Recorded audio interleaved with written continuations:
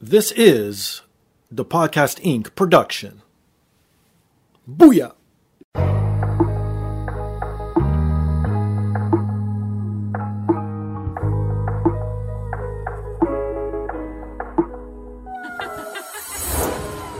And now, this is the moment podcasting fans listening around the world have been waiting for. Coming to you, not so live from a listening device of your choice. It's time!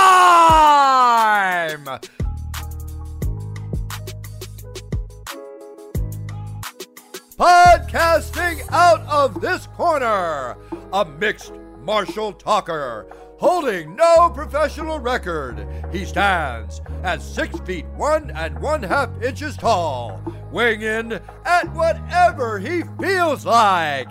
Hailing out of Toronto, Ontario, Canada, presenting the sometimes angry, always funny, self-proclaimed podcasting champion of the world, Steve Fingerstyles.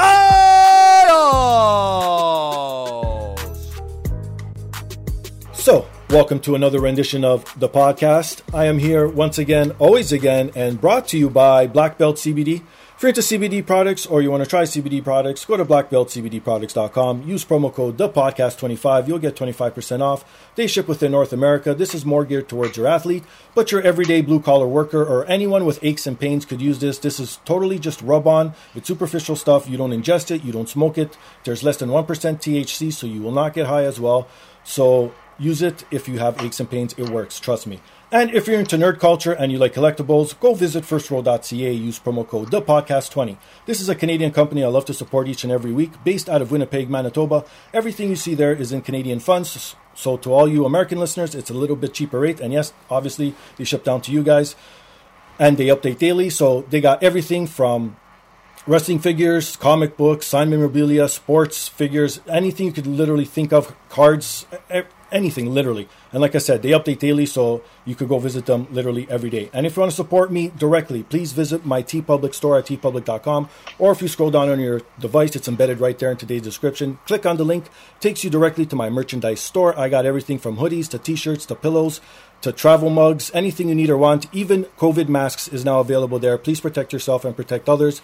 But if you do not want to support me monetarily, it is totally understandable during these hard times. The easiest thing you could do to support me, literally, it's free, it takes you 2 seconds. Rate, subscribe, review on all major platforms, especially Apple Podcasts, Stitcher, TuneIn, SoundCloud, Spotify, and iHeartRadio. So, this week's guest is a Twitch streamer, a podcaster, nerdcore hip-hop artist, teacher, rapper, hero, the one, the only, Mega Ran. Yo, what's going on, man? What's up? How are you today, my friend? I'm good. Trying to stay out of this heat here in the desert of Arizona, but also trying to avoid the COVID that's going around out here big time. So it's been a challenge to stay productive and busy, but also get out of the way of all the dangers. And I could only imagine, again, being here in Canada, it's totally different. Our numbers are very low. Like, I think just in the city of Toronto alone, we're under 150 cases per day now. And I think the death rate is like, I don't know, maybe I'm speaking out of my ass, but maybe around 10 or 15 a day. So that's not too bad in the big scheme of things, right? Well, that's pretty good. We're seeing the news, especially in Florida. You got like thousands and thousands of people dying daily. And it's like, wow, that's just, I could only imagine what you guys are going through. Yeah, it's really scary, man. We gotta get our numbers down. So I think they're gonna start shutting down again and just get people to pay attention. I feel like, I don't know, it's so hard to tell Americans what to do, man. That's really what it is. Right. Like we don't like hearing anybody say what to do. So I dare I say we have too much freedom sometimes. So the fact that it's still a choice for people, people are still gonna fuss. But, hopefully we can get it together, man. This won't last forever, but right now it does feel like it's going to be a while.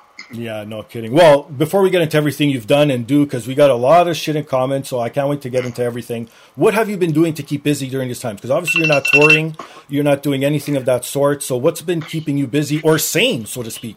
Oh man, I just been picking up new skills, new hobbies, man. I've been playing video games, which isn't a new hobby, but playing games that I haven't played before, Sure. or just that I haven't played in a while. I got into streaming heavy. Like I was already streaming. Like when I would go on tour, I would set up my little webcam and record the shows live. Right. But now I'm doing a music show every week, every Wednesday. I do a music like a variety show called Random House Studios. Okay. Where I'll bring in, musicians, comedians, whatever, and then they'll talk or do their thing. So that's been dope.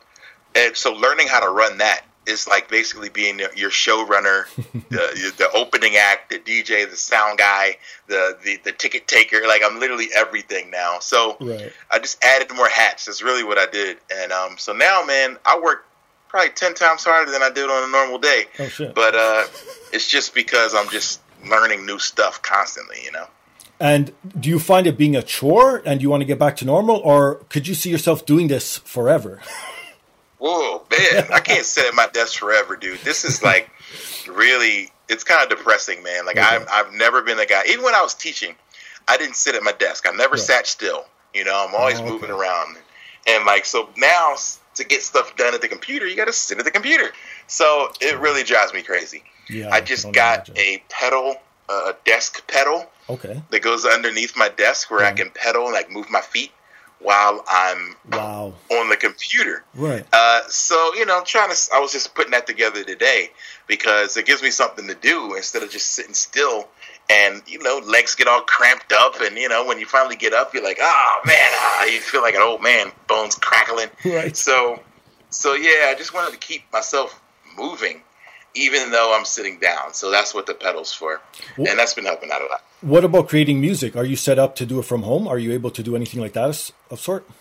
Yeah, I got a setup at the house, so I'm still able to record like scratch vocals, but I really love going into the studio. Of course. That's my favorite place to be. So if I can't be in the studio, then I don't feel right. So luckily, my studio guy still gets me in once a week. He makes sure everything is disinfected and clean and everything. It's good. But I got, what did I get for the Mac? I got Logic. Oh, okay. And Logic lets you do everything, man. You can make beats on it, you can record. So I edit my podcasts on it, and I record scratch vocals, and then I take them to the big studio when it's time to do the real song. Okay, so obviously we're talking about music. So the thing you're most known for is being a rapper, right? So for people who don't know, because a lot of people, even myself, before I was introduced to it, I think I heard it on another podcast, even the terminology nerdcore. For people who don't know what this is, can you explain it in just a few words? Well, I would say nerdcore, when it's like followed by hip hop, it means hip hop music that is just written from a nerd's point of view, or things that people generally consider to be nerdy. Okay. But there's a bit of a gray area with that because people are nerdy about everything. Right. I'm nerdy about freaking sports, or comic books, sure, as well as, all kinds of stuff, as well as video games, anime, and all that. So I don't necessarily want people to think nerdcore is just, rapping about things that people like are for geeks, but it's actually just about whatever you're passionate about, And when you first started, did you start as nerdcore, or did you actually try to be a regular hip-hop artist, so to speak? No, I discovered the term later. I was making what people consider to be regular or traditional rap. Right. And then I heard, one day I got an idea to make a song about my favorite video game, which was Mega Man. And so I wrote a rap about Mega Man and then another one, and then I made a whole album. And then someone else told me, like, yo, this is nerdcore. And I was like, what the hell is that?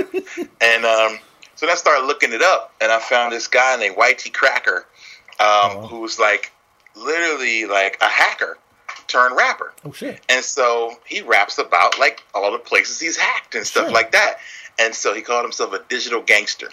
Wow. So whereas where, gangsters are like, doing gangster things. Right. Digital gangsters are doing online gangster things, So it's like, yo, man, I could drain your whole account if you mess with me, that's digital gangster stuff. So It's a whole different world. So like I started listening to that and I was like, wow, there's a whole lot of like people doing this. And so I started meeting them at shows. I started getting booked for gigs. I guess that was 2007. Okay. And like Comic-Con would invite out nerd rappers. And then I just started meeting more and more people. And then that was it. I started playing at conventions all over the world. And I still consider myself a traditional hip hop artist. I make rap songs about anything. Like I'm writing a new album right now that's basically about 2020 and how it's the worst year ever. Wow. Nice. So, it's not anything nerdy per se about it, but it's just talking about the real. And so that's what I'm working on now. So it's like, and I think that's the one thing that any artist probably wouldn't want to be pigeonholed as, it's like, oh, you make this one kind of music, right? Like Steve, I'm sure you wouldn't want to be, you're a sports podcast. Like, no, not necessarily, because you talk to all people from all walks of life. So it's not, you're never one thing.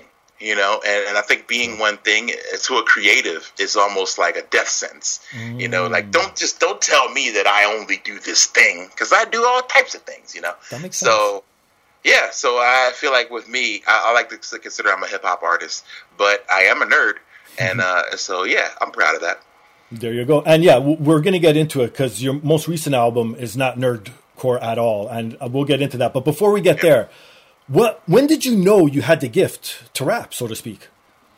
Well, it's funny because I didn't think about it then, but music was kind of in my head. I always had a song and a tune in my head. Okay. And when I heard music, I was always doing that thing that kids do, like changing words to put your own name into the song or something like that.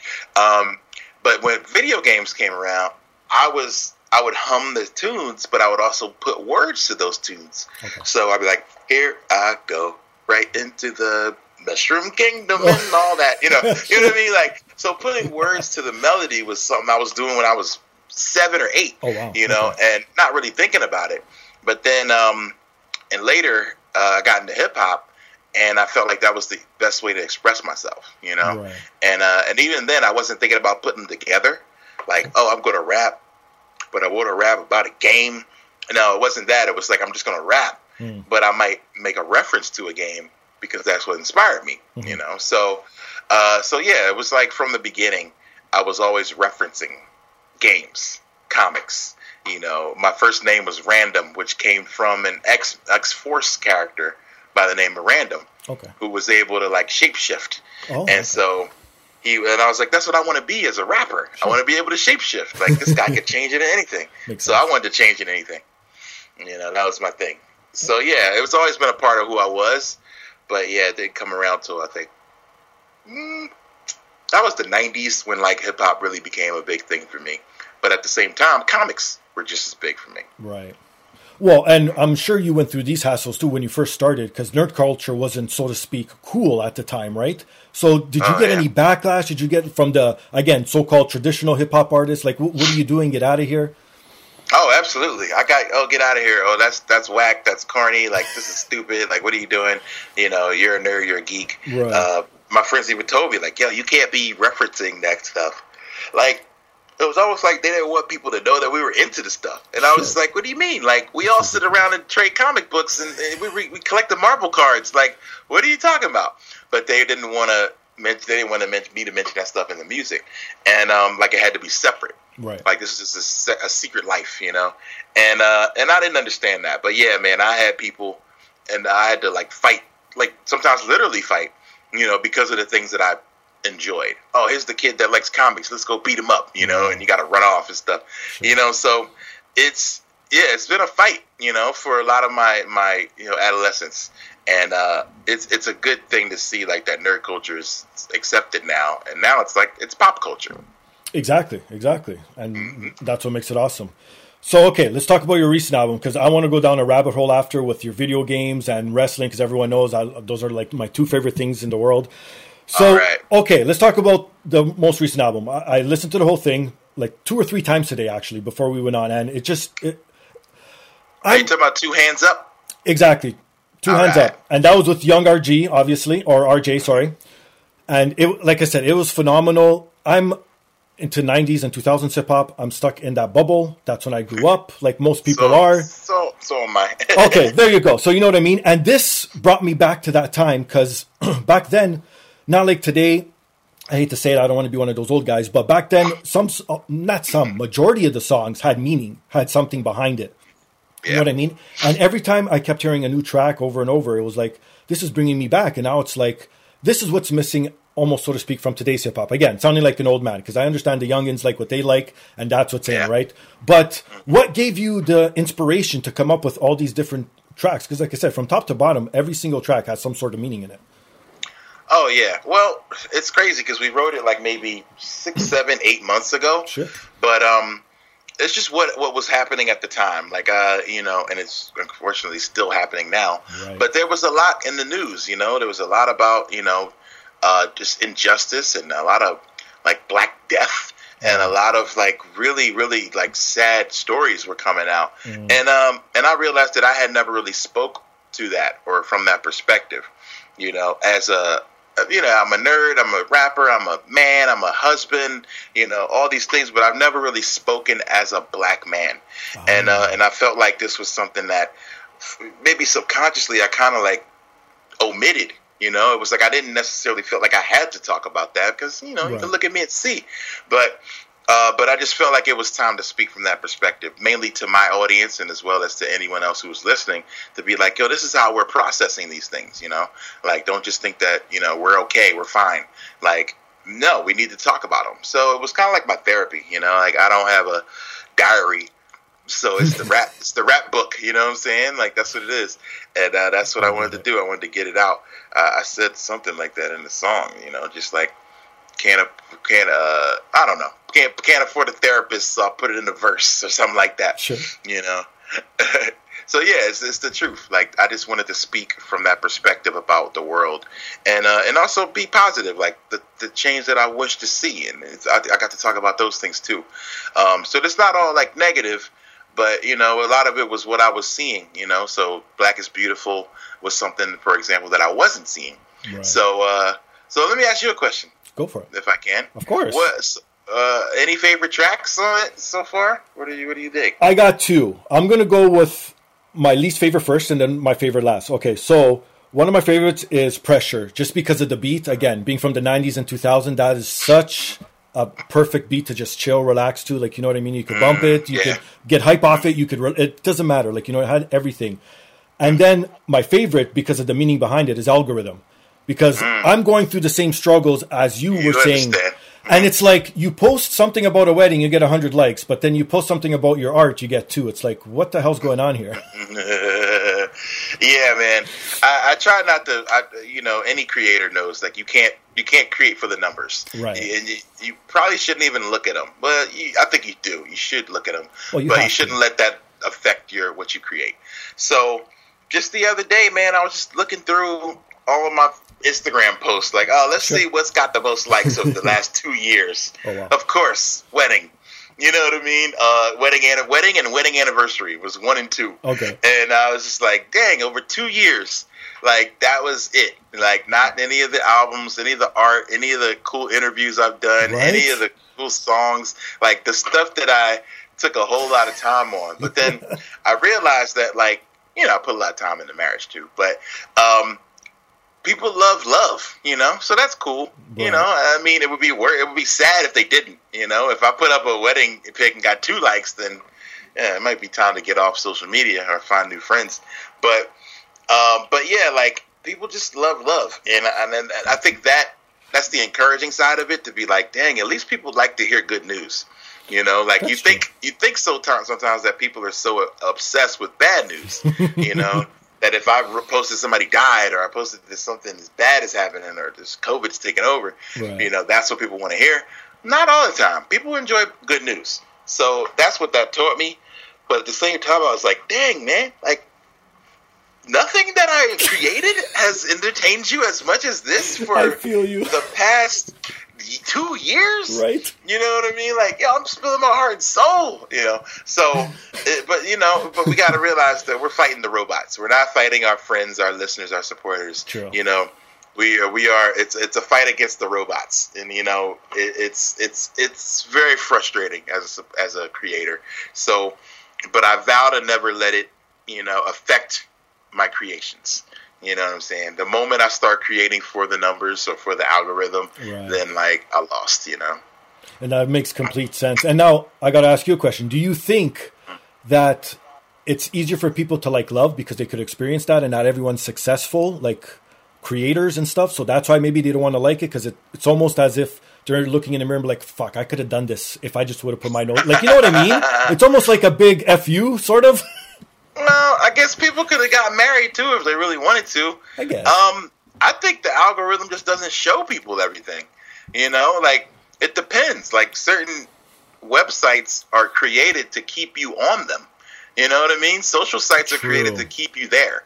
So if I tell you to go to wherever you get your podcast from to go listen to the podcast, right? Facebook's gonna be like, "Oh man, you want him to leave us?" Well, let's slow that reach down a little bit, you know? Right. Like, so I think that's really what it is. It's like, you got to be slick. You got to be sneaky. Sure. Now you got to put the links in the comments. You got to put the links in the bios. You know what I mean? Like all kinds of crazy extra stuff because these sites don't want you to leave. You know, it's like you walk into like when I used to go shopping with my mom, you know, it was like, oh, I know this is going to be a while. You know what I mean? And the moment, like, we think we're about to leave, what's at the front, you know, right as you check out? It's all the little trinkets and the, you know, the quick snacks and all the other things that, get this too while you're here. Because now, you know, you're about to leave. So they're like, it's your last chance to get you to make an impulsive buy. Right. So, yeah, man, it's a lot like that with Facebook and you know, other social sites. So I don't think it's people choosing to not support you. I think a lot of times people just don't see it, man. I stream every day, and I'll sit in front of a game or DJ for 2-3 hours, and somebody will come in every day. It never fails, and they'll be like, "Man, I didn't know you streamed," and I'm like, "Dude, I've been doing this every day for the past 3 months, right?" And like, no matter what, every day I'm on, somebody's like, "Yo, I didn't know you did this. That's cool," you know. And I don't think it's their ignorance, you know. Sometimes, again, if I went to Facebook and told them to come to Twitch, Facebook's gonna be like, "Whoa, don't leave yet." You know? So it's, you know, I don't blame the people. It's definitely the powers that be that are, you know, set up to retain your attention. So it's cool, but you just got to fight against it. It's like really, literally swimming upstream, you know. But we have to, as a creator, we have to welcome that challenge and try to figure out ways around it. It's true, because I find it gives me more motivation. I hate to say it sometimes, but the hatred I turn into motivation. Well, maybe I shouldn't say that's a bad thing, because instead of going out and causing hatred myself, I'm turning it around, making a motivation, so then putting something out, which makes me happy, because now I know I did a good job. So I guess it's... Absolutely. You know what I mean? It's full circle. But, okay, before we get into some more nerd shit, obviously I said you're influenced by the 90s and 2000s, and you agree that's all you listen to as well. What are some of your favorites? What's your go-to album if you had to? Because again, this is going back, so we're talking about albums.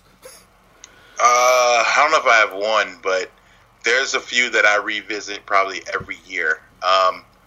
Beastie Boys' first album, License to Ill. Oh, wow. Okay. That's early 90s. Or Beastie Boys in general, but first two albums for sure. Tribe Called Quest, Midnight Marauders, that was like 93, 94. Right. And Public Enemy, Takes a Nation of Millions to Hold Us Back. Still, I think, best rap album ever. Nas, Illmatic, It Was Written. And if I had to pick something a little later, The Roots, Illadelph Half-Life. Those are some of my favorites. I'm from Philly, so are The Roots, and they're a big influence on me. So, but yeah, those are some of the records I go back to like constantly. Now, you released an album, I'm assuming it was influenced by Biggie. So, are you a fan of Biggie, or is it just an homage to him? Oh, absolutely a big fan. Biggie's the greatest ever to rap. Okay, there you go. In my opinion, I think storytelling, especially, man. I just really always loved his stories. Right. Like, he was a guy who could like keep an engaging story. And I'm big on dates and memorials and anniversaries. I'm very big on that. I think that we shouldn't forget our like legends and people that have passed before us. I'm very big on legacy. Okay. And so I'm always like, man, don't forget this guy. So on his birthday, I'll do this thing, you know what I mean, to remember him. Or, you know, everything I've done for the most part, the date, if it's been a dedication to something, the date has also been a dedication. So I released that on the day, not the day he was born, but the day he passed away. Okay. And then, but yeah, like, I think it's important to just remember great people, you know, and try to give them their respect due, because so many people are inspired, influenced by Biggie, you know. So I just went back in, we resampled a lot of the tracks, had a lot of fun. Actually, producer on that is from Toronto, Fresh Kills. He's won a bunch of the what are those things called? Junos? Junos, yes, sir. Yeah, he's won a couple Junos. Nice. He's really dope, man. Just an incredible beat maker, live performer as well. And I went to Toronto with him to record. So we were up there on a snowy day, having fun and recording. That was a good time. Oh, that's sick. Okay, so let's get back to some nerd shit. The ones I think of off the top, these are some of my favorites, and then you could either, how about this? I'll name some off, and then you could tell me which one is your favorite that you've done so far up to date, if you can. Okay. And it doesn't need to mean that maybe it could be because you're a point in your life somewhere or whatever. It doesn't have to be necessarily the best, because I'm sure it's subjective as well to some people, right? Hard to pick from my kids, you know, like that's right. Difficult. You know, that would be like asking you, what's your favorite episode of your podcast? You know what I mean? You'd be like, I put my all into all of them. You know but what? I don't That's know. right. What's your favorite interview though? Like the one you've done where you're like, okay, I nailed it. It was super dope, and it was the most fun you ever had. You know what? I'm going to go with nostalgic, and because I was a huge fan, and I never thought I could ever talk to this person, and that would be Ken Anderson. That was one of my favorites. Okay, Mr. Anderson. Yes, sir. Nice. Okay, dope. He's a legend. Okay. All right. Okay. Go ahead. Sorry. Yeah, let's make this about you. No one cares about me. Okay, so some of my favorite, because I'm a huge fan, was the Stranger Things one. So the Stranger album, obviously, because again, the 80s beat, I love it. And now with The Weeknd doing what he's doing with 80s beat, it's just bringing it back. And I just love that sort of, again, it just makes you and I'm doing it here, no one can see it, it sways you back and forth. Like, you know what I mean? So that's one of them. We already touched on Biggie, but Super Nintendo, Sega Genesis, because that line is infamous, right? The Randalorian is another one, because I'm a huge Mandalorian fan. Nice. TURTLE Power. That's another one. Oh, gosh. Shout out to Cloth and Pop, who hit me up with that. He's like, yo, I want to do a cover. And I was like, man, a cover song? Like, who do you think I am? A freaking, cover band? Like, I don't do that. And he's like, I think it'll be fun. It's Turtle Power. Like, it's a classic song that, like, gets so overlooked. Partners in crime. Like, nobody talks about Partners in Crime. And that it was one dude, even though it's called Partners. But I didn't understand it. But anyway, classic song. So now I know every single word of that song. I mean, I think I knew it back then too. Right. And Turtles, the first Turtles movie is like one of the best movies of all time. So had to do it. And the only reason why I'm bringing that up is because I actually just watched it on Netflix, because they just released them all up here in Canada. And I watched it and I was like, oh, nice. And you actually had a track to that. And then this one, you just dropped a tweet about the X-Men theme. Oh, yeah. I've only done a little bit with the X-Men thing. Well, okay. I released it on Patreon. So a lot of those songs, at least from the ones you mentioned too, like when I do a special dedication, it starts as like a Patreon or Discord discussion group with like my community. And we're talking about, and I'm like, hey, I like Stranger Things. Do you think a Stranger Things album would sound good? And then they're like, yeah, man, but you got to do it on those synthwave type beats and blah, blah, blah. And I was like, absolutely. So I found a bunch of producers and got to work. But yeah, a lot of those ideas start just polling the community. Like, all right, okay. I like this thing a lot. Now, do you think this would be a cool idea to pursue for a song? Sure. And then a lot of times most times they just say, yeah, like they're very encouraging. So a lot of them will end up, if it's like a sample issue where I'm like, oh, I can't do this. Like the X-Men thing is a very blatant sample of the theme Right. that I don't want to get sued for. so it goes. It's not for sale. Like it goes to a place where I can give it away for free. Sure. So yeah, I had a lot of fun with that. The Stranger Things album, I did that in 3 days. Wow. It was right before the season 2 was about to come out, and I was like, I gotta get this done. And I locked myself in the studio and got it done. And then Millie Bobby Brown 11 tweeted about it. Oh wow. And it was crazy. She DM'd me. We're kind of buddies, you know. Oh, there we're you buddies go. now. And we're not buddies, but we tweeted like 3 times to each other. And she's like, I really love this. I love rap so much. You know, she's telling me that. And I was like, oh, cool, you know. So, yeah, man, she was telling me that one of the other kids is in a band and all these other, like, cool things. So, yeah, we've had some chats. And that's, you know, things that I wouldn't have expected have happened, you know, where, like, the actual cast here's this thing that you create. Right. Like, that was dope. Yeah, because I was going to ask, because obviously being a Star Wars fan as well, did anyone reach out from Disney or anything after you dropped that? Does anyone have word of it? No, I've tried to get it to the composer, who did a great job. I think it was Ludwig Göransson. Okay. So good. Yes, and when I started messaging him about it, he was working on something else, like a bigger thing, you know, like guys like that just go from one thing to the next. Like, I don't even know how they do it, but it's like, all right, I'll do Mandalorian, and then I'm going to go do freaking, I don't know, it's like a movie or something. Sure. So yeah, those guys are super busy, but I hadn't heard anything from anybody at Disney. I would love to, because I'm super proud of that song. I think I killed it. Yes. Rifty Beats made the beat and nailed it. Like, you know, I love it. And the show was phenomenal, man. I can't wait for the next season. Yeah, no, you know what? That's the only reason why I got Disney Plus and why I still have Disney Plus, to tell you the truth. Me too. Me too. My wife still watches, she watches Coco on, like, every other night. That and, like, Sound of Music, I think. But other than that, and we're watching all the Toy Story movies now. Oh, okay. But other than that, I just got it for Mandalorian. What was that thing they just dropped on there, actually? That's Broadway play. What was it called? Hamilton. Hamilton, that's it. I guess that's another thing on there. Alexander Hamilton. Yeah. If you like hip-hop and you like plays, you're going to really love it.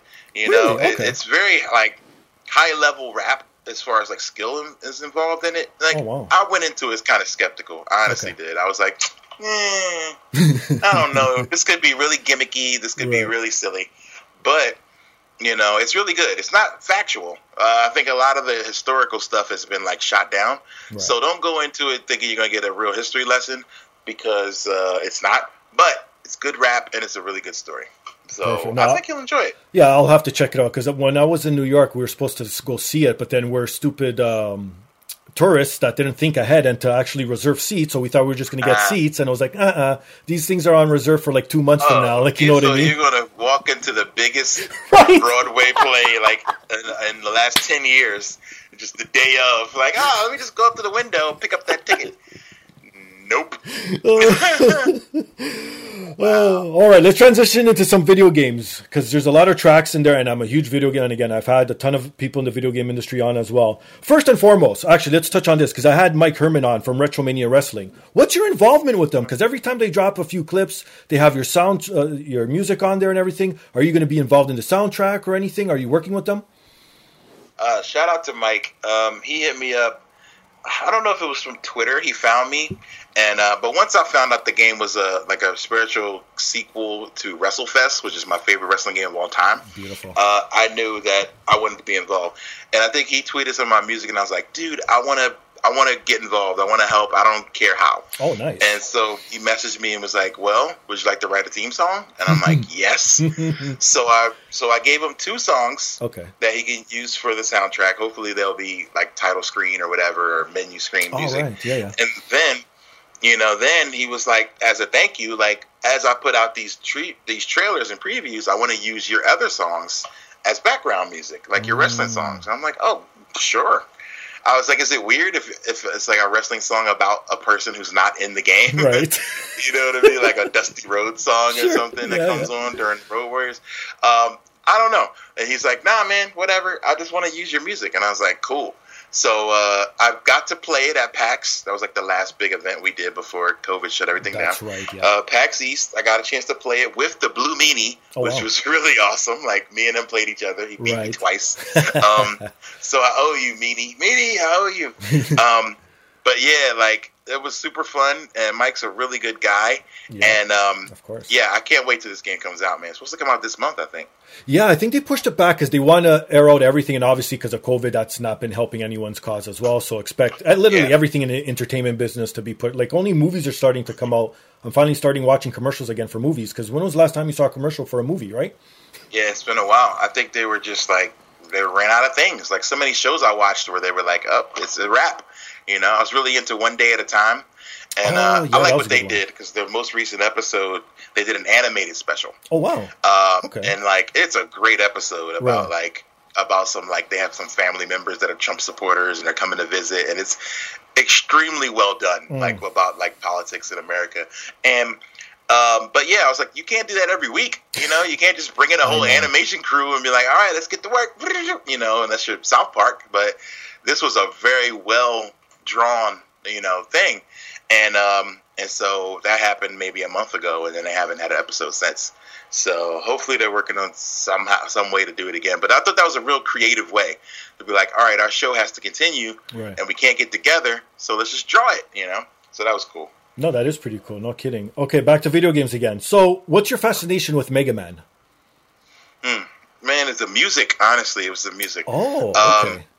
Yeah, the music got me first, man. I rented Mega Man 2.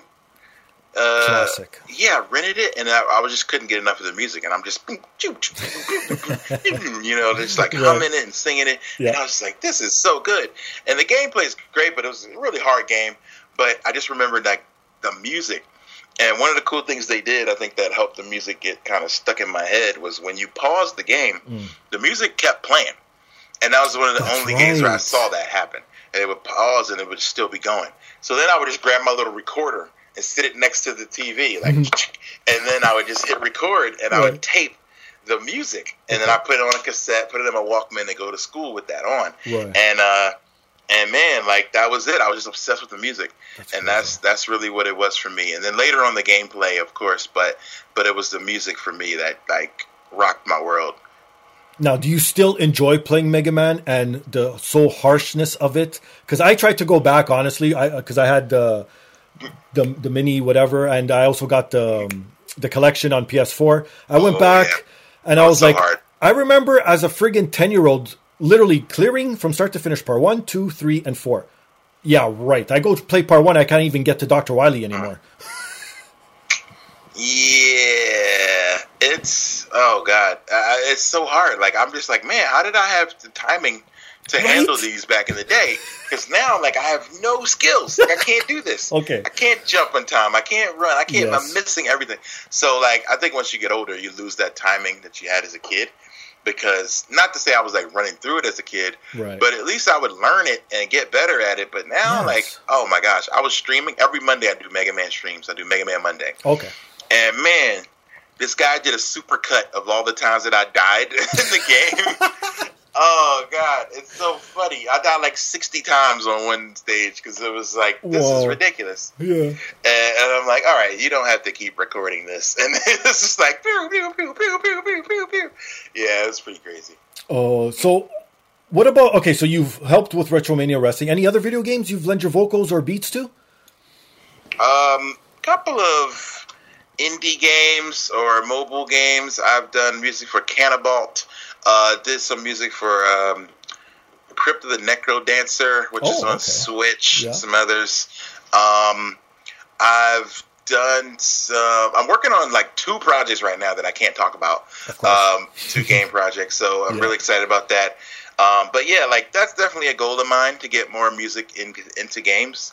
That's something that is like a dream come true. It's like full circle for me. That's like getting my music to be a wrestler's theme music, you know, like those are the ultimate like achievements for a guy like me, you know. I was able to do that. I do TJP's music when he does New Japan stuff. Now he comes out to a song of mine. Impact, he has a different song because they gave him one. But but yeah, whenever he does anything by himself, where he can control it, he'll play the song I did for him. We did a song for AEW and a few others. But yeah, like, I think gaming though is where I want to be. Like, I want to be able to soundtrack. Oh, I did Mortal Kombat. That's right. I'm on the soundtrack of that, the new Mortal Kombat 11, which is really good. So yeah, I seem to get like one or two of those every few months where they kind of pop up where I'm like, oh yeah, you want some music for your game? I got you. So but yeah, I would like to do that a lot more often, I think. How about being a character in a game, or like say an actual player you could pick in Mortal Kombat? Oh, that would be amazing. Oh man, I don't even know. I had to think about like what my fatality would be or something. Right. But a secret character would be dope. Even in like a Mega Man game, like if I could be like a little sprite character, sure, that would be dope. There is what's that game? It's like Smash Bros. It's Brawlhalla. Okay. They've been putting like wrestlers into that. Like I saw Xavier Woods is on it, Becky Lynch, a few others. Right. Like I would like to be a character in that. That would be fun too. Now, what are you playing currently? What's on your queue? What's on your list? What have you been enjoying the most? Today I'm going to get back into Halo. Oh wow! I've been running through classics, so I've been playing. Throwback Thursdays is my classic game day. There you go. So playing Halo. I'm on Halo 2 now. I'm going to try to run through every Halo game. But they're a little harder than I thought, so I'm going to need some help. A lot of the old games are. I'm playing Call of Duty. I play some Warzone, NBA 2K, Fire Pro Wrestling I've been big into. Nice. That's probably my favorite wrestling game. On Switch, I'll play Animal Crossing. Of course. Can't stop. It's just addiction. Ridiculous, man. I'm totally hooked. And Mario Maker, I've been into that. Tetris 99, I play. And I just got, man, it's a workout. The Ring Fit Adventure. Oh, okay. So I just hooked that up, and it was like a lot tougher than I thought. I did 3 stages, and I thought I was going to drop, and it was tough. But yeah, that's what I've been playing these days. Now, what are you looking forward to? Because Ubisoft just had their conference, Sony had theirs, so the Xbox earlier in the year too. So there's a bunch of stuff coming. One game, man, just one. That Ghost of Tsushima. Oh, okay. That looks great. I think it's coming out like soon. Yeah, as of this recording, it should. Well, when this airs, it'll be out. How about that? Yeah. So I think I'm going to grab that when it comes, and that's going to be like normally new games. I try to wait. Because then you can get them cheaper if you're patient. I'm the same. You know what I mean? Yes, give it a week, give it a month. Like I think it's going to be on sale. Yep. So first day almost is always a bad move. So I'm going to wait for Last of Us 2 right now. So that's how I feel about that. Like I still never finished the first one, and it's free on PSN. Right. So now it's like, all right, well, you might as well play through the free one, and then by that time when I finish that, this one will be on sale. So. Yeah, I'm not too quick to jump on a new game. Plus, I like to wait for the reviews and stuff and see what happens, But, yeah, Ghost of Tsushima is, like, number one for me. I've been waiting for that. I played that at E3, like, maybe a year or two ago. Like, it feels like it was a month. Right, that's right. I feel like it's been a minute, dude. Yeah, like, I'm like, wow, it's finally out. Like, this is exciting. So, yeah, I'm looking forward to that. So now, when did your love for video games start? What's your earliest memory that you have from video games? When I got an Atari 2600 for Christmas. Yeah, I go way back. Nice. And it came with Pac-Man. And I was just playing Pac-Man nonstop. And Pac-Man, Yars' Revenge, a bunch of stuff, Pole Position, and Pitfall. Yes, so yeah, I go back, man. I go way back with video games. As far as I can remember from birth, like maybe 5 years old, maybe playing video games. So yeah, Atari is my jam. Like that's been where it started for me.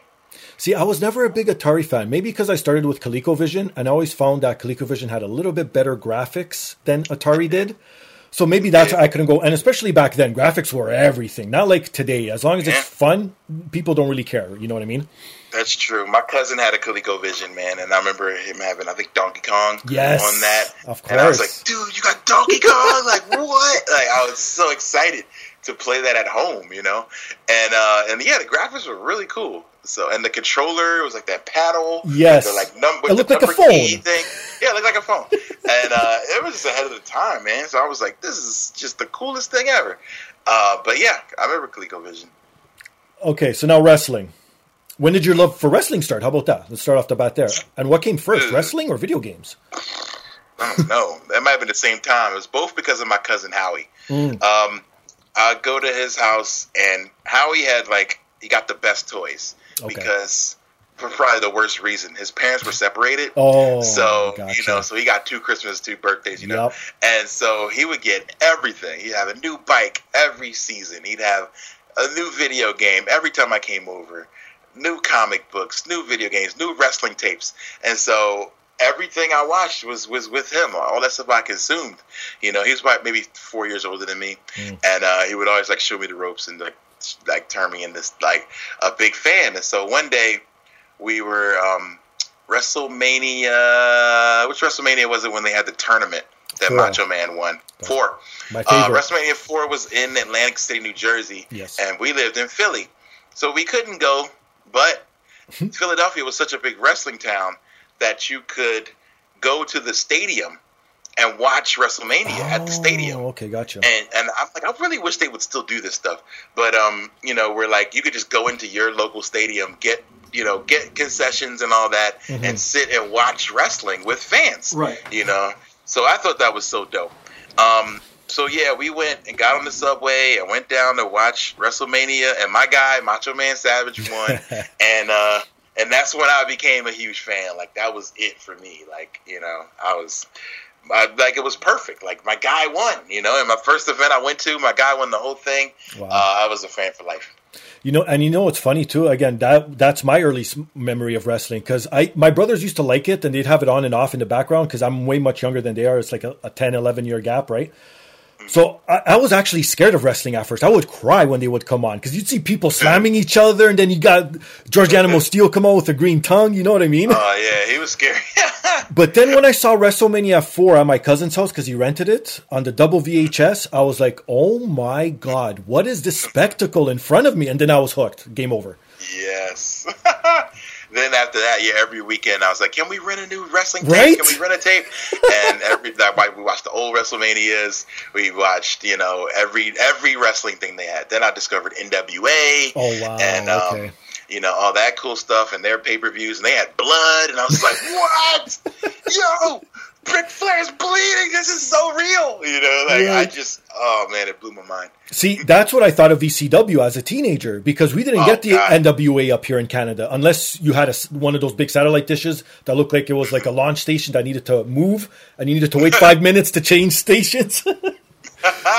Right? Wow. So we didn't get it. It was strictly WWF, and I guess obviously like Stampede and all those other stuff that was up here in Canada, right?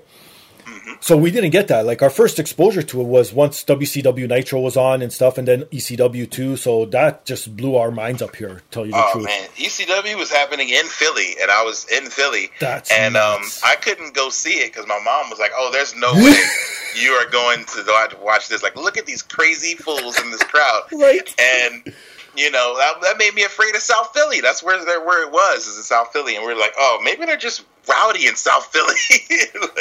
So we just never went. No, it was nuts, because I had Kerry Silkin on the show too, former ROH owner, and he used to go to the ECW shows all the time. And he even said, if you look back at the old tapes, you'll see him literally at every taping there. And he's like, yeah, that was pretty friggin' crazy. And that guy's been literally everywhere around the world, right? Oh, yeah. Super nice guy, too. I met him at ROH when I did the Supercard. Oh, and very friendly. No, he is. He's one of those nice guys, which is odd in wrestling as being, I guess, an owner/promoter at one point, right? Yeah, you assume they're like the worst guys. But, like, I remember him coming up to me, shaking my hand, just like, hey. And I was like, oh, man, wow. Okay, cool. That was nice. Well, let's talk about it then. Your involvement with ROH/New Japan at Madison Square Garden, obviously. How the fuck was that feeling?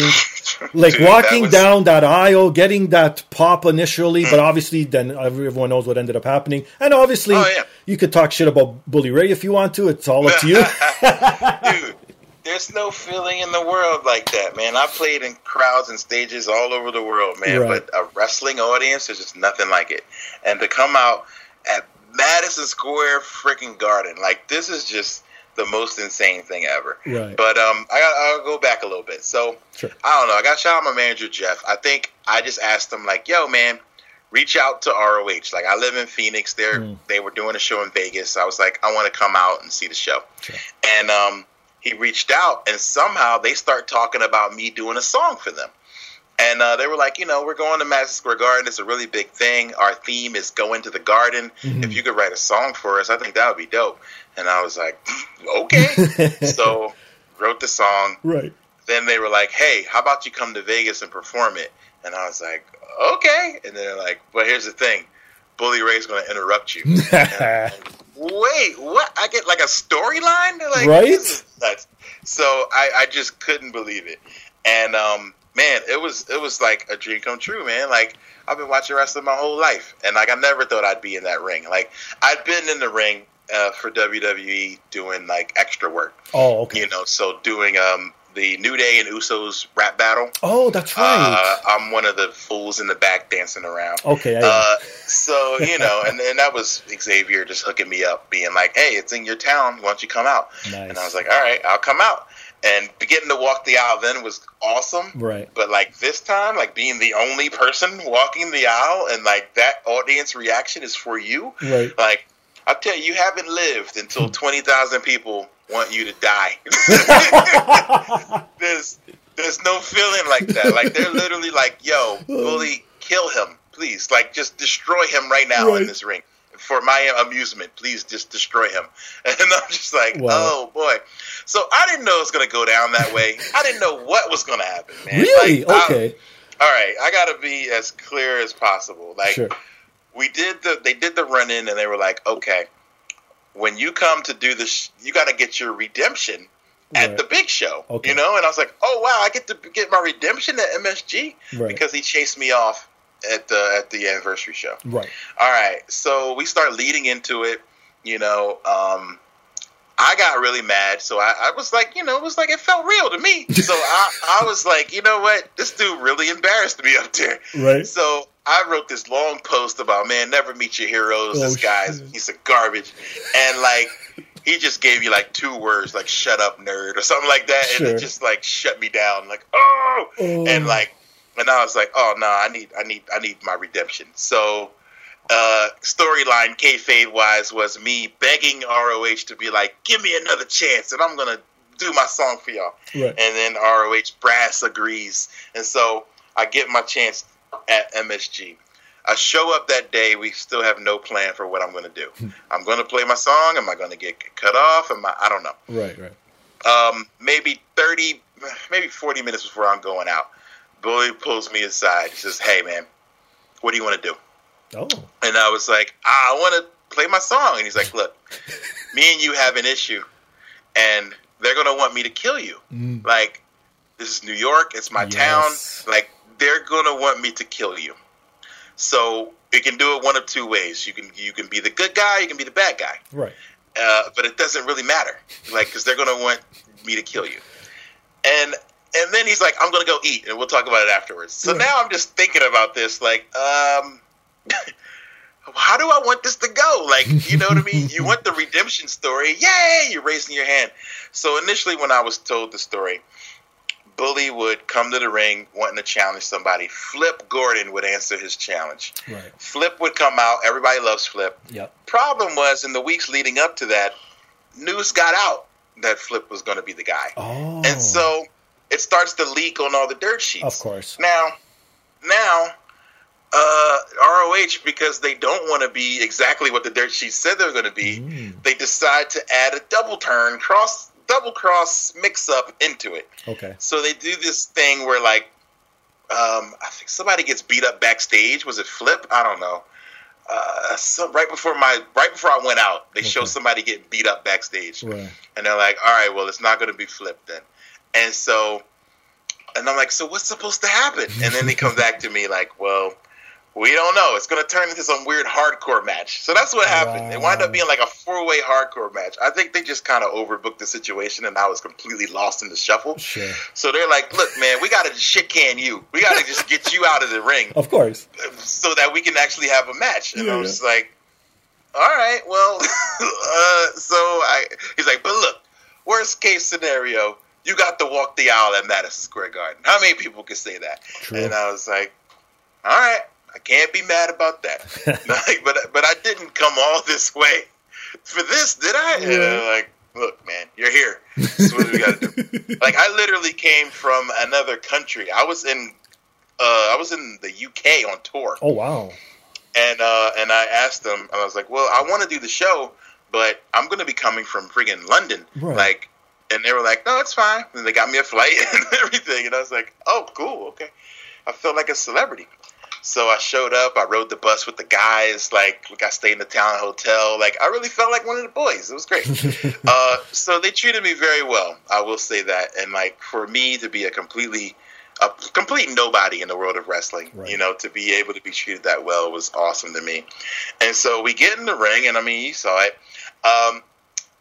I say, I'm about to play a song. Boo! Like, instantly. Yes. Boo! And like, this is very difficult for me as a performer. Of course. You know, because as a wrestler, I mean, you're probably, you know, you're used to getting booed. I've never been booed before. So, like, I'm looking directly at people's eyes, like I'm looking at you, and they're like, "You suck! Get out of here! Oh my God!" And I'm just like, "Oh." So there's some moments during this thing where I'm like, legit interacting with people. So like, well, I'm like, "Oh, it's just gonna be a short song. Don't worry, I won't be long." Like, I'm talking to this one guy who's just like livid at me, and I'm just like, in the mic, I think I did. I was like, yeah, it'll be real quick. It'll be over soon, you know. Like, and I get in the ring, do my thing, and I just hear, like, to the point where I can't even hear the music, God. And I'm just like, yo, and I'm like, all right, Bully, please save me, because like I need something.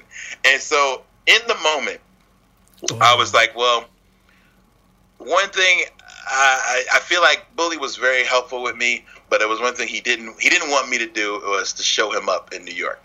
So I thought that was fair, you know, whatever, like, respect the business, all that good stuff. Yeah. You know, but like, you know, everybody hates the idea of being shown up by a non-wrestler. You know what I'm saying? So me getting the best of him in New York was not in his plans at all. So I knew that going in. Right. And he's like, he cuts me off. He's like, "Oh man, these people are telling me that they want me to kill you, blah blah blah, whatever. They're calling you an asshole, blah blah blah." And he shoves me. Right. And he did that before. We did that total thing before in Vegas. And I was like, well, nobody wants to see the same exact thing happen. Right. So I was like, I got to get at least a little bit of my own comeuppance. So I go into business for myself by standing up to him. Right. I get up, and I'm just like, and there's a moment where we're face to face. That's right. And I'm like, and I only wanted to do it long enough so people could get a photo of me standing up to them. That's all I was thinking. Sure. Like, I'm not going to punch you. I'm not going to low blow you. I'm not going to pick up a chair. Like, I'm not trying to get over. Right. I just wanted a moment where I proved to the world that I wasn't scared. Yes. So I get up, you know, we huff and puff. And, like, at that same exact moment, he says, "Are you ready?" And I was like, oh, God, ready for what? We hadn't talked about this. Yeah. He just said, "Are you ready?" And I kind of nod my head like, all right.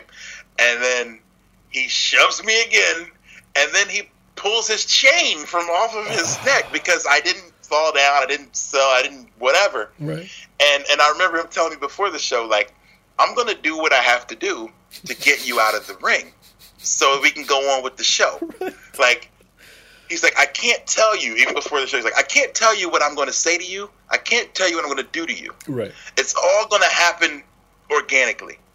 And I'm like, wow. Oh, God.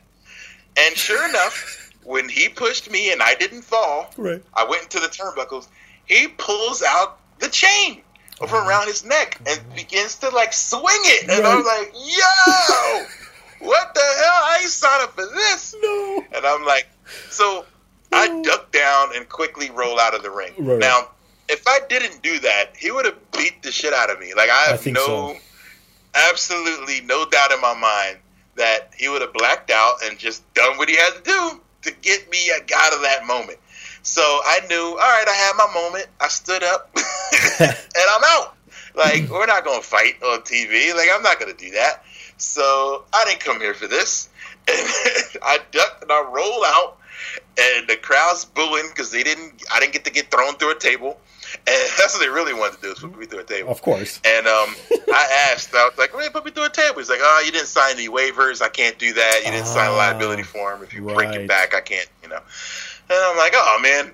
So, yeah, so I have to limp away, like, and somebody in the crowd was like, "Oh, you're not going to the Garden anymore." Some other fan was like, "Yeah, you should have known this was going to happen." And like, it was just a great moment, man. I was so like, just like, the electricity was just going through me. You know what I mean? Where it's like, wow, like, now I understand that whole idea where your people are like, oh, it didn't hurt at that moment. Right. Because I could see that. Like, I could have been thrown off the freaking top rope on my neck and not felt it, because of that adrenaline that was going on in that place. So, oh man, it was just unbelievable, man. Like, I'm definitely thankful for the moment, like the opportunity, but I I owe the Blue Meanie and I owe Bully Ray. So don't get it twisted. Y'all are on my radar for revenge, and I will have my day. Now, what gave you more nerves, coming out to Madison Square Garden or performing live for the first time? I think Madison Square Garden. Like, I get nervous every time I perform, whether it's the first or the 10,000.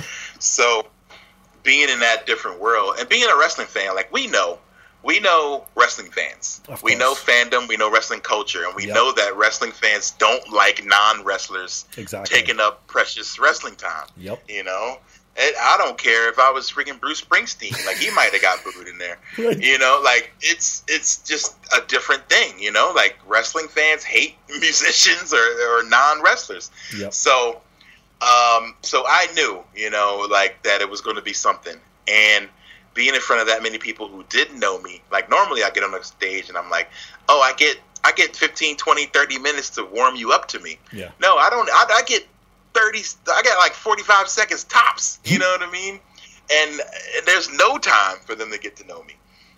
So it's literally getting like thrown to the wolves. And I've never been that nervous before. So what do you do to hype yourself up before performing? Because I've mentioned it on the show before. Every time I have an interview with someone, I have my hype list, so to speak, on Spotify. I pop it on. I just listen to it for a good 10, 15 minutes, and it gets me in the mood. So do you have anything sort of like that too? I do. I have hype music playlists that I play. But most of the time I need complete silence. So like if I'm in the opposite. If I'm in like a green room with a bunch of homies, like I gotta step out, I gotta take a quick walk, put on some headphones or something to go meditate. I need complete silence usually. It's like I need this time to kind of focus. Also take like a really big number 2. And usually then I hit the stage, but it never fails when somebody says, hey, you're on in 5 minutes, or hey, we're starting in 5. Instant nerves, like just every time, first time to the last time. And but yeah, if I don't get those routines in though, then it's really bad. Like I'm off whack. It might take me 2 or 3 songs to get back to normal. Oh no, of course we all have our thing that we do, right? Mm-hmm. And now I gotta ask, you got any nerd groupies? Oh God, no. There are no nerd groupies. There are no nerd groupies. No. Don't be fooled by what people say. If anything, I mean, if you can call it that, I mean, there are super fans. I will say that. Okay. There are people that come to every city. There's people who come to every show. There's people who comment on everything. Yeah. But usually it's because of like a very emotional connection that you made with them that I don't know about. It's like, well, a song that I made touched them or this and that. But no, I don't want you to think it's like women waiting in the dressing room. And no. So, none of that at all. Most of my fans are dudes. And, and I love dudes. But, so yeah, but it's not like that. Most of them have a very high level of dignity, self-respect. So they're not putting themselves out there like that. So you've never had anyone like flash you while you've been performing or run up on stage and try and hug you? Nothing weird like that?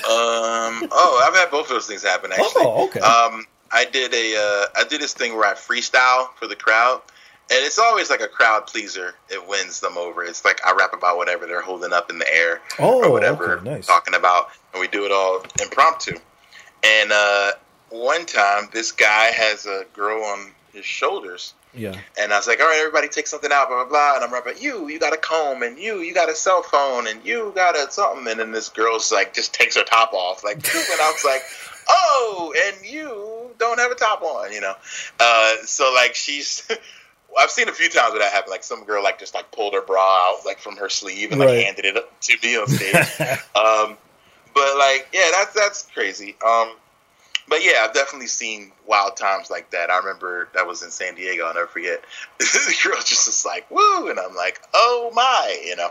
But it makes for fun times. Like the freestyle is usually like a comedy bit, you know. So it's like just trying to get the best reaction from people. So it's always like coming up with a funny thing, and it's like, oh, I never seen that before, or whatever, you know. So it's always fun. But yes, I've seen that happen a couple times. One thing I noticed about your music too is that when you put a theme, or like, so to speak, like a wrestler's entrance or something from a video game, you rap about that specific theme. Do you ever think of like taking, say, a wrestler's theme and then rapping about something else? I have not thought about that. I don't know. That's something I don't know. Yeah. I have not really thought about that. I was thinking that the other day, because like when I listen to these themes and stuff, I'm always like, well, maybe it doesn't have to be at that specific, but that's just kind of the way my mind works, where I always like to connect them, you know, but I think about that all the time. Like, okay, well, this could just be a song about, I don't know, video games, but also on the Macho Man theme or something. But yeah, I think that's the way my mind works, is I like to keep it connected. You know, I always work within concepts. Most of my albums are a specific concept, and then I usually stay within that for the whole time. So, but yeah, that's something I will think about for the future, though. And I'm sure you get a ton of requests. People probably fill your DMs with, do this, do that, do this. What's been the most requested that you haven't done yet, or that you can't do for whatever reason? Mega Man X has been the most requested. Everyone wants me to do some Mega Man X rapping. Right. But I don't know if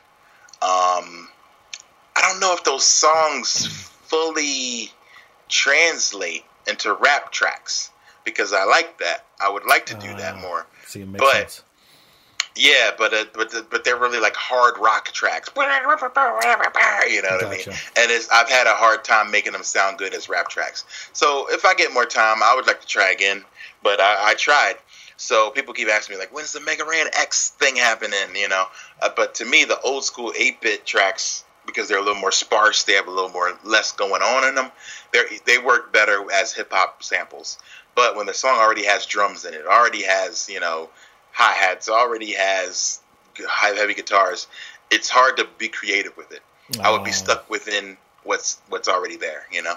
So that would be the one, is Mega Man X. Has any companies hit you with a cease and desist or anything? No. I mean, I've gotten, like, copyright strikes, but never a cease and desist. I got lucky with Capcom. I thought they were going to cease and desist me, but they actually sent me a letter being like, hey, we love your stuff, you know? And I'm just like, what? You love my stuff? Like, you know who I am, you know? Right. And, yeah, so it's always been that way instead of the worst way. Because that's nice. I think what helps a lot, you know, I'm gonna knock on all the wood, but I think what helps with a lot of what I do is that it's clean. You know what I mean? So like, I think having clean raps helps a lot of these companies to make a decision to be like, oh, well, you know, how often do you find clean rap? You know, they think it's well done. They're like, oh, well, it isn't just somebody just slapping it together. He's a true fan of it because he's able to reference it and things like that. So I've been lucky, honestly, with that. Now, I got to throw my 2 cents. I got one from the video game and one from wrestling, okay? If you've done it, or if it's been on the player, you can't do it, no problem. I won't get offended, like I said. So for wrestling, I would love someone to do a rap over Io Shirai's entrance. It's a great theme. I love it. And I love Io Shirai. Like, she's awesome. And for video games, I'm going to go way off the wall. I don't know if you're familiar with this game. It was on the NES. I don't know if it's called MC Kids or Mick Kids. The McDonald's game that was like a side platformer. Mick Kids, yes. I never played it though. Oh, but you're missing out. You know, I remember it being a McDonald's based game or something like that. But yeah, I've never played it. But dang, I might have to check it out. All right, I mean, listen to what. But what theme would you like? Like, what music did you like from it? Like, was it like the title screen? Did you like certain levels? It was certain levels. Like, I actually had an episode of I'd run down my favorite 5 soundtracks from video games, and it was on it. And I actually put in some samples from, and I can't remember which ones it was, but there's a few that are so. It's like it's that pure 8-beat track. Like, you know what I mean? That is, you could just bob your head to, just sort of like Mega Man, sort of like Super Mario and stuff like that. So I think you would like it if you've never heard it. All right, I'm going to check it out. Like, I remember seeing it, like, in the Blockbuster. Yes. Or whatever. That's where I saw it. But, yeah, like, I never, like, tried it. So, I'm going to check it out. I'm going to have to do it next Throwback Thursday. Oh, there you go. I'll be checking it out for sure then. And now, before we get into the Dumbass of the Week and I let you go, one last question. If you weren't allowed, or if there was no hip-hop, do you think you'd still be involved in music, and what genre would it be? Wow. That's a good question. Yeah, I'd probably be like an EDM producer. Oh, okay. You know what I mean? I really do like dance music, you know, and programming, and you know, use a lot of the same tools to create. I'd be an EDM guy. Yeah. Perfect. I'll be one of those guys twisting knobs. But now, would you have like one of those big heads or big sunglasses or have some kind of persona like they do? Oh yeah, I'd wear a Mega Man helmet. Oh shit, exactly. Great answer. All right, ready for the dumbass? Yeah, I'm ready. Okay, well, we grew up in the same era, so you're probably familiar with this. We know what crank calling is. A lot of kids used to do this back in the day. You call someone, some of the famous ones, you call, is your fridge running? Yes, you better go catch it. Ha ha ha, you hang up, like, you know what I mean? Stuff like that. Pretty much dad jokes nowadays, right? Right. Okay, have you ever heard of or done the pizza one where you call pizza and deliver it to someone? No. No? I've never done that. Okay, you've never done it, but I'm assuming you've heard of it, right? I've heard of it, though. Okay, this one literally takes the cake. The dedication and for someone to do this. Okay, so the dumbass isn't the person who's receiving, obviously, the pizzas. It's the person doing it. And this person they never found yet. And it's somewhere in Belgium. And for 9 straight years, this poor man was getting pizzas delivered to him on a regular basis. 9 years. 9 years. Wow. Now, first, he never had to pay for one. They were always paid for.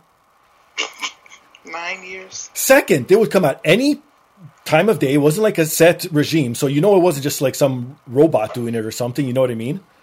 Yeah. And third, 2 neighbors down, he ends up finding out 5 years later that they were getting the same thing, but they were getting other types of food instead. It wasn't just pizza. Okay. So now, was this out of hatred or was this out of love? What do you think? 9 years? 9 years. I think this is out of love. Like, maybe somebody that he told, you know, that he really liked pizza, and they were just like, you know, they decided to keep giving him food. I don't understand this at all. Dude. Neither do I. Yeah, that sounds crazy. That's such a waste of money. All right, so 9 years, how often? Was it like every month or every couple weeks? Let's see here. Just to put in perspective, he would always refuse it, so he never actually ate them. So he didn't even take the pizzas. He was saying that sometimes it'd be at 2 a.m, sometimes 1 a.m. At one point, 14 pizzas showed up at once. Okay, so this person is obviously pranking him. He said he did the math for 10 deliveries that showed up within a week. So there you go. There's your answer. So 10 deliveries within a week. Wow. He said it would cost $510 for someone to do this weekly. Wow. So yeah, it can't be somebody pranking, because like, who has that kind of money to screw around? Like, that's weird. No, I feel sorry for him, because now he was saying that he couldn't sleep. He was having phobias. Every time someone would walk by, he would think it was another pizza. Like, it literally destroyed this man's life for 9 years. Wow. Well, there's worse freaking PTSD to have than a pizza delivery coming. Like, I wish I had that phobia. Like, oh no, is there pizza coming? Like, no, man. Like, if it is, then eat it. That's so weird, man. So, okay, so you're saying these pizzas were paid for. Yes. But he never took them. He never took them. So who ate them? You just send them back, and I guess whatever. I guess it would go to the employees probably at the end of their shift. What? That's nuts, dude. Wow. Yeah, I guess that would get really annoying if you have to keep saying, look, man, it's not mine. Like, stop, leave me alone. It's not mine. And then tomorrow, the same thing happens. You're like, no, stop. I said it's not mine. Yeah, that would be very frustrating. Like, I kind of feel for him. Like, that's really strange, man. I don't know who would waste that kind of money. Well, how about this? I just thought of something. How about if it was an employee that was doing this, and then he wouldn't call it in, obviously, because you probably could bypass the system and punch it in or whatever, and then thinking that he knows they're going to refuse it, then he brings it back, and they all get free pizza every night, and that's how he eats. Oh, you might be right. That's probably what happened. I think they got an order from someone one time, and then it happened. They got the refusal, and then he learned, like, oh, snap, when people refuse it, we all get to eat. So I'm going to just do this once a day. I think that could have happened. Or does it go deeper? Because to finish the article here, it says that the police have been involved, and they cannot crack this case, and they have no leads. Really? That's, oh man. Right? I just don't understand. So like, who's calling? Like, can't you trace the call? Like, right? I don't know. That's what I'm telling you. It's a bigger thing involved. Yeah, I don't get it. This is a big, deep, dark criminal link. Now, wouldn't it be exciting if this guy got video games delivered to him on a weekly basis from a stranger? Right? That would be dope. If it was Chinese food, I'd be all for it, man. Oh, there I you love go. Chinese food. Same here. All right, Mega Ran, thank you for your time. You could plug all your shit where people could find you, any upcoming projects. Take as much time as you want. Floor is all yours, my friend. Steve, I appreciate you. So this is where you can find me. Twitch.tv/Mega_Ran. Instagram, Mega_Ran. Twitter, Mega Ran. It looks like Meg Ryan when you look at it real close. If you're not careful, you're going to be like, oh, I thought that said Meg Ryan. Yeah, I know. I've heard that before. Megaran.com is where you can find all my stuff. MegaRanMusic.com is where you can find, you guessed it, music. And Mega Ran merch, which is where you can get, merch. So, yeah, that's where you can find me. I'm mostly on Twitter, though. But, I will always love to hear from you. So if you want to holla, come say hello, then come say hello. And for myself, you can find me on Instagram, Twitter, under Finger Styles. You can follow the podcast on Twitter, The Podcast App. Email us your thoughts, suggestions, comments, anything you want to get off your chest at thepodcastapp@gmail.com. Rewind to the top of the show. Listen to those fine sponsors, because if it helps them out, it helps me out. And obviously, rate, subscribe, review on all major platforms. One last question. All right. In a perfect world. Actually, no, I want to know this. You have a podcast that we didn't even touch on. That's correct. When you first started, it was you telling stories and so-called random encounters, like it's so entitled. Now you're interviewing people. Why the shift? Mm-hmm. Well, I just got bored of talking to myself. That's what it was. But it actually is going to come back. So what I'm going to do is do both. So there will be times when I have new stories to tell. But I realized that, one, I was giving away a lot of content that I want to put in my book. Oh, so gotcha. as I was writing, I'm glad you asked me this. Nobody's asked me this. I've been writing a book, and it's like a memoir. Oh. And it's not like my entire story, okay, but it's going to be a lot of my stories. So what I'm going to do is make sure that those stories go in the book. So that's why I stopped. I might even delete earlier or episodes, because they're going to sound similar to my like audio book. Right. When it comes time for me to audio book it. So I didn't want to create a situation where I was doing the same thing twice. And that is always, like we say, like as a creative, you want to do something new. So doing something new was my plan. So I was like, oh, well, now I can just talk to people that are, interesting to me. And get their random encounters. So that happened probably once quarantining started. Right. I just wanted to see how other people were handling quarantine. And then from there, we just went into some bigger stuff. And that's how the podcast has transformed. Nice. And my original question I wanted to ask, what's your favorite sports game of all time? NBA Jam. Thank you. Me too, my friend. Me too. Yeah, anytime I see that game, I have to play it. Like, I got to get in. I gotta go play it.